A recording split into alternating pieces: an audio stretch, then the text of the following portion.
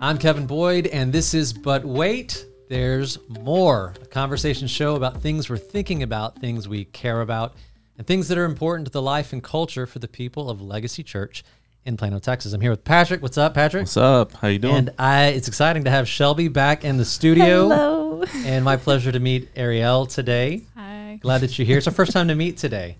And, we could have gone to a nice lunch, could have had coffee down the road, but no, we're having a podcast. So Shelby, of course, is our resident missionary, living part-time here and part-time everywhere in the world, on the go as often as possible. You just got back from Bolivia. Yes. What's next? Any other trips on the horizon? Well, I hope y'all have heard about it by now, but Legacy Church is going to Uganda. We are. In less than a month now, I think. Yes. So that's the time of recording, at less than a month. When this gets out, we may be there. Yes. Or we may be just getting home. Yes. And anything else for this year, or is that kind of? Yeah, so in October, I am headed with a medical and dental team to the Middle East to do some refugee care. Fantastic. So that'll be the final one. That's what it means to be a resident missionary. If anyone is wanting to apply for the job, it means you live out of a suitcase. That's right. So, and Ariel works with Word Made Flesh, Yes. a ministry that you have worked with most recently. This is, and from the website, I didn't memorize it, but it's a people and a ministry committed to serving Jesus amongst the most vulnerable of the world's poor. And we're going to get to know Ariel and learn more about Word Made Flesh today on the show. Let me start here. Shelby, how did you and Ariel meet? Yes. That's a good question. Yes. So just like we had talked about on the last podcast, I had an opportunity to serve in Bolivia with Word Made Flesh on a dental trip back right before COVID. And that was how I got exposed to Word Made Flesh, and then God opened the door for me to spend my internship for school, which had to be a month-long cross-cultural experience. So that sent me back to Bolivia. God blew that door wide open. It was very clear that's where my internship was supposed to be. And that's how I met Ariel. She was my internship mentor. So we would meet once a week, and usually at her house, which was so kind, and lots of good breakfast. And she was that person who we could come to if there was anything that we had seen that we were struggling with emotionally, if there was culture shock that we were wrestling with, or even just to celebrate the amazing things that God was doing. And I felt like I left every meeting so inspired. I am blown away by the person she is and how she uses her life and dedicates her life to this injustice. And I thought it was such a crazy God thing that I found out she was going to be here in Dallas right around the time I would be sort of processing and sharing this trip with people. So thank you, Ariel, for coming. I am so excited for our church to hear just the same incredible wisdom that we were able to gain from you. And so, thank you again for coming. Thanks so much. Yeah. Ariel, I've seen your movies. Yeah. I have 4 daughters, so Little Mermaid is in between your hair and Shelby. And All kinds of but this is the first time we've met. Yeah. Where are you from? Where'd you grow up? And what's home now? Yeah, so I'm actually a missionary kid. I grew up in Argentina. Okay. So southern part of South America. Grew up until I was 18 there, came back to the States for college, went to Baylor. Awesome. But now home is Bolivia. Home is in La Paz, Bolivia. Yeah. That's great. We have a lot of Baylor people here in Plano all right. at church, so you probably find some quick friends here. All right. How long have you been living in Bolivia? I've been there 13 years. Yeah. Tell us about your family. Yeah, my husband is Bolivian, and so he supports me in all of this and is super on board. I think it's interesting for him to see just ministry work from people coming and loving his country. Which is neat. And we have 2 little boys, a 6-year-old and a 3-year-old.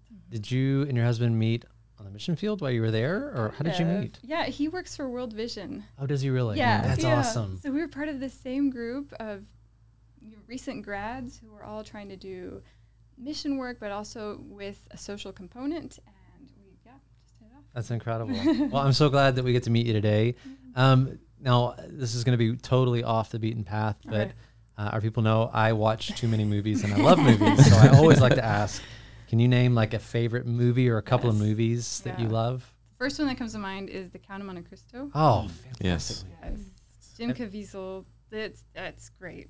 That's a great Have you read the book? I have read the book, and that's one of the ones where I like the movie more than the book because it's it one does of a the better few ending. instances. It's one It of the is. Yes. So You and I are my friends. choice already. Tell it already. I totally agree on your take on that. Not a hot take. It's the right take. Do you have a local church that you belong to or a sending church here? I receive a lot of support from my parents' church. So Okay. actually First Baptist Duncanville. That's awesome. They've been really involved and just really encouraging as I transition into Word Made Flesh. So That's great. I'm from that area, and I had no people from growing up at that church. And so that's really exciting to hear. They're doing great work. Okay, so let's talk about the role that you have and about Word Made Flesh, because this is a new ministry to the people of Legacy. Most of them have never heard of it unless they've heard recently Shelby talk about it. Your role is formation coordinator, and you obviously were a mentor and a support person as Shelby was there on her trip. Talk to us a little bit about your path to that role. How did you learn about the ministry and kind of the heartbeat of the ministry? What are you guys doing? I arrived in Bolivia working with International Justice Mission. And then kind of needed something a little more missional. I was looking for that. And that's when I met the founders of Word Made Flesh Bolivia. And they really took me under their wing. And I started on the programming side. I started with an internship, like everybody does. So I started getting my hands dirty and just doing all of the stuff that needed to be done. And then worked my way up, not up, but in different roles as the need arose. When my kids were born, I started thinking like, okay, might need to transition into kind of a different role or see what the Lord has, because I still wanted to be a part of the ministry. I still felt God was calling me to that, but that's going to look different.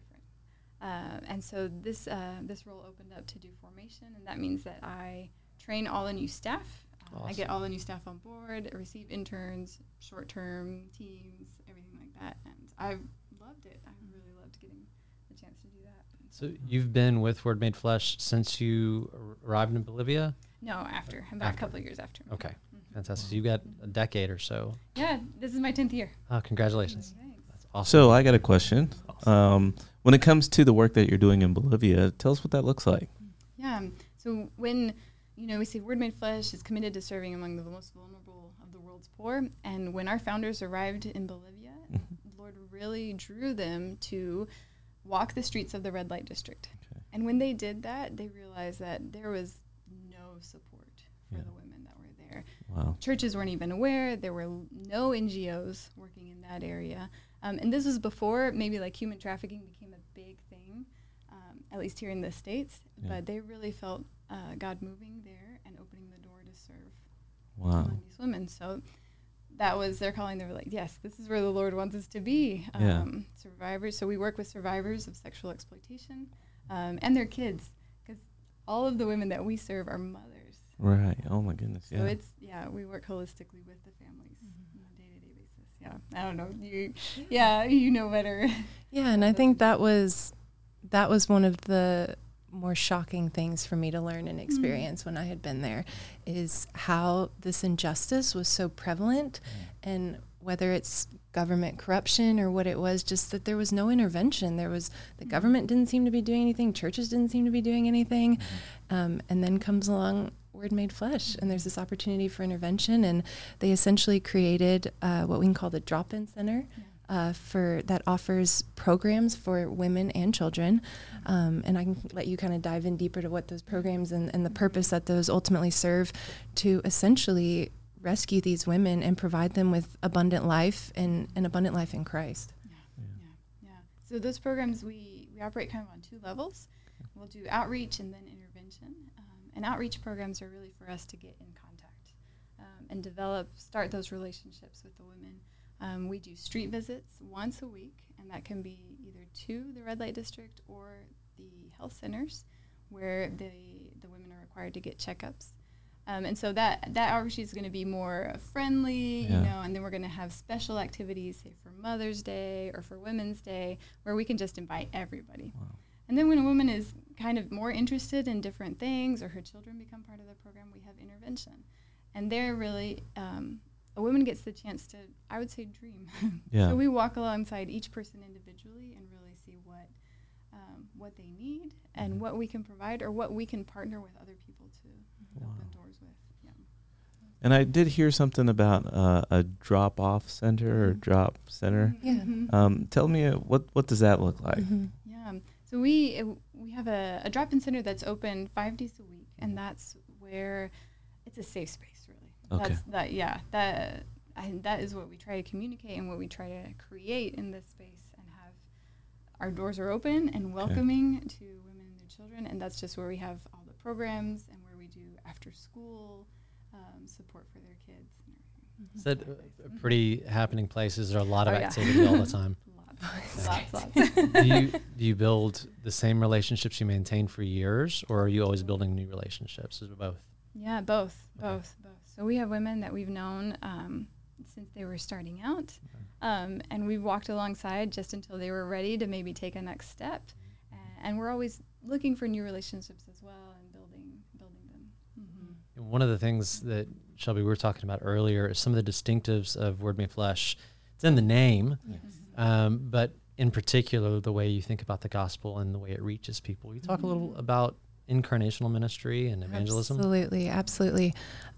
So you mentioned the outreach efforts where you guys go directly into the brothels and the health centers, and we got to take part in that.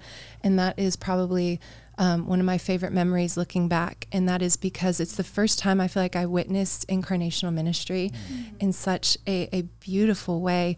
So if you're not familiar with what that kind of ministry is, it's based off the incarnation of Christ. So Jesus, as the Son of God, taking on flesh and coming down to earth to be amongst us as humans, as creation. And it's this beautiful collision of divinity and humanity that just created this unique being that is Jesus.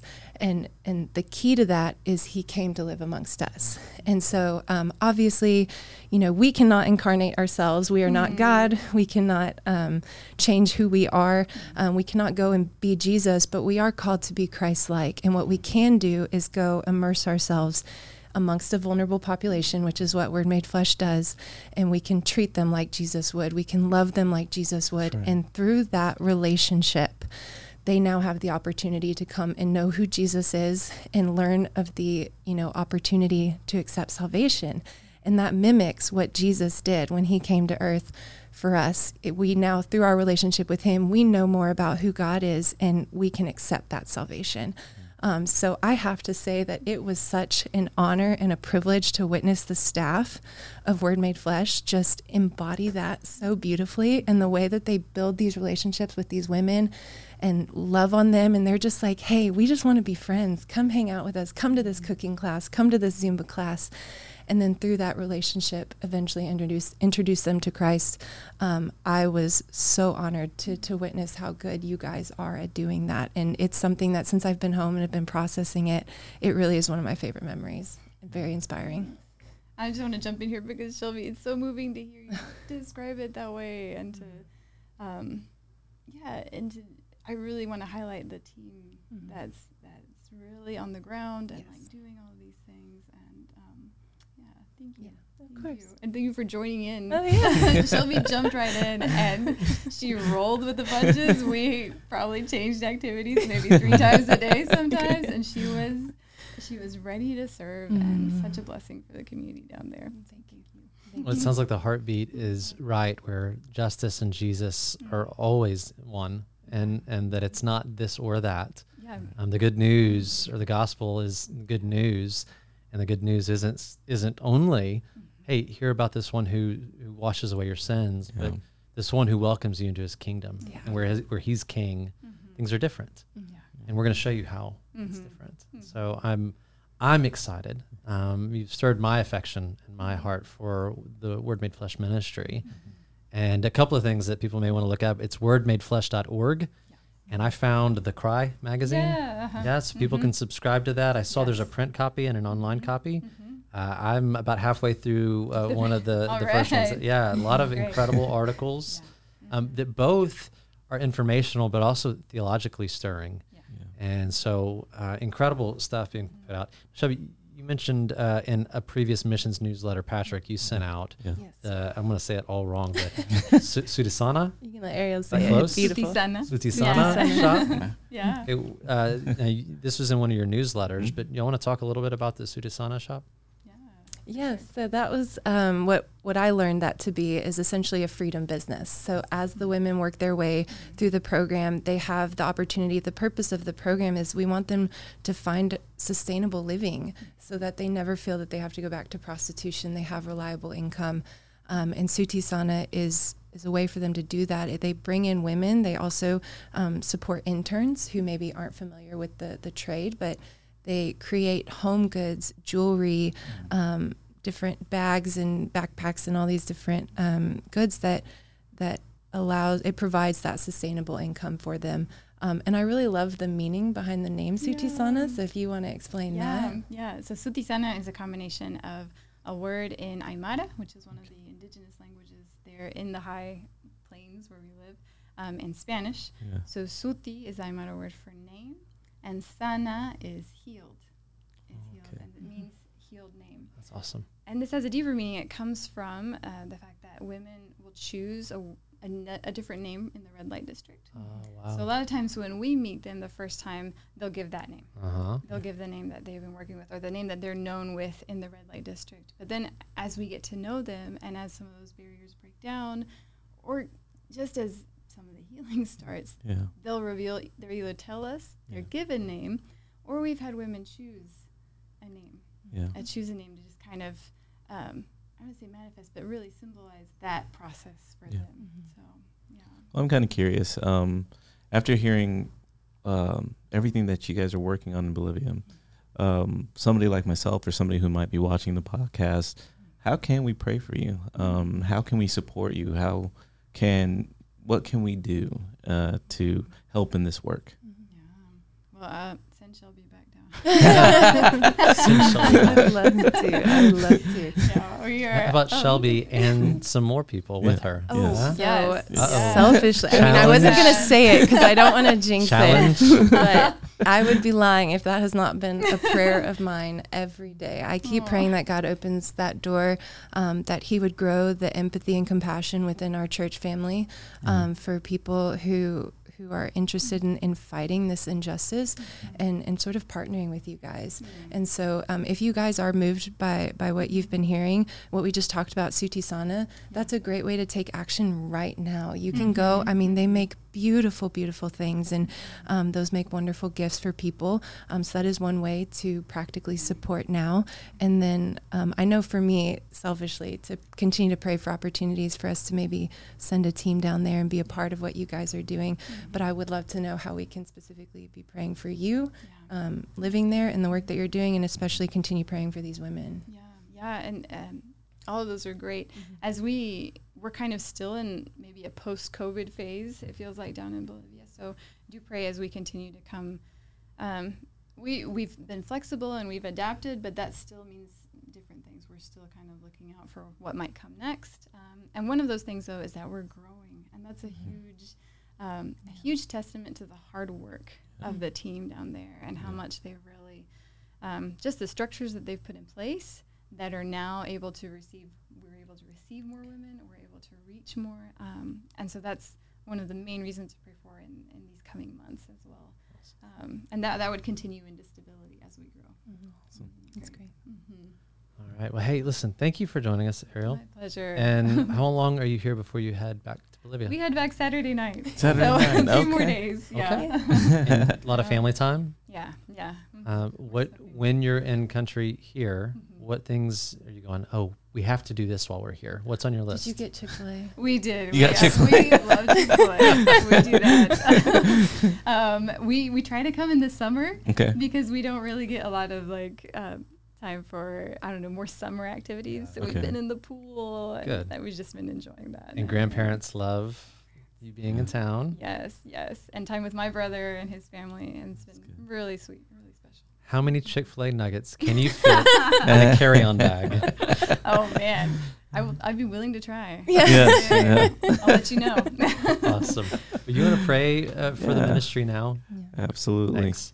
Well, Father, we do thank you for our time together. We thank you for this picture of this beautiful ministry that is taking place in Bolivia right now. Lord, we ask that your hand continually bless the steps and the work that is going on in Bolivia. We ask, Father, that you continue to grow this ministry, opportunities for any person that walks in those doors. I just ask, Father, for the right words to be said at the right times. And for those who are hearing these messages or seeing your love, I just ask, Lord, by your Spirit, that they would sense your presence, but also begin the opportunity to receive or question or ask questions about who you are. We know that it's a process for situations like this, but we ask, Father, that you guide them, guide the women and children that are in these in this place at the right time, and Lord, lead them as there is a ministry willing to help and bless them within this process. Lord, we look to you, and we continually ask that you shine bright in darkness, in dark situations like this. But Lord, let your name be glorified through this ministry. In Jesus' name we pray. Amen. Amen. Amen. Okay, thanks, Ariel. Thanks for having me. Yeah. It's such a pleasure. Thank you, Shelby. We appreciate you being here again today. Excited about more adventures and more stories in the future. Coming up. Absolutely. Patrick, thanks for being anchor. Thanks for praying for us. No problem. And thanks to producer Chris. You're going to get your hands all over this and take care of things and make it ready for the people. This is fun. Hopefully it's helpful. Hopefully it's inspiring for some people. Hey, can the question I didn't ask, if a team went, is because of the nature of the work, is this a women's only trip or is this a men and women's trip? From what I have learned, that is something we can also be praying for, is they need more men volunteers. Okay. From my experience, these women, it means so much to them to have a man look them in the eyes and treat them with dignity and not like an object. That's very influential to them. And then also to be a good influence around their children. So absolutely, men, if this is a calling on your heart, do not let it scare you away.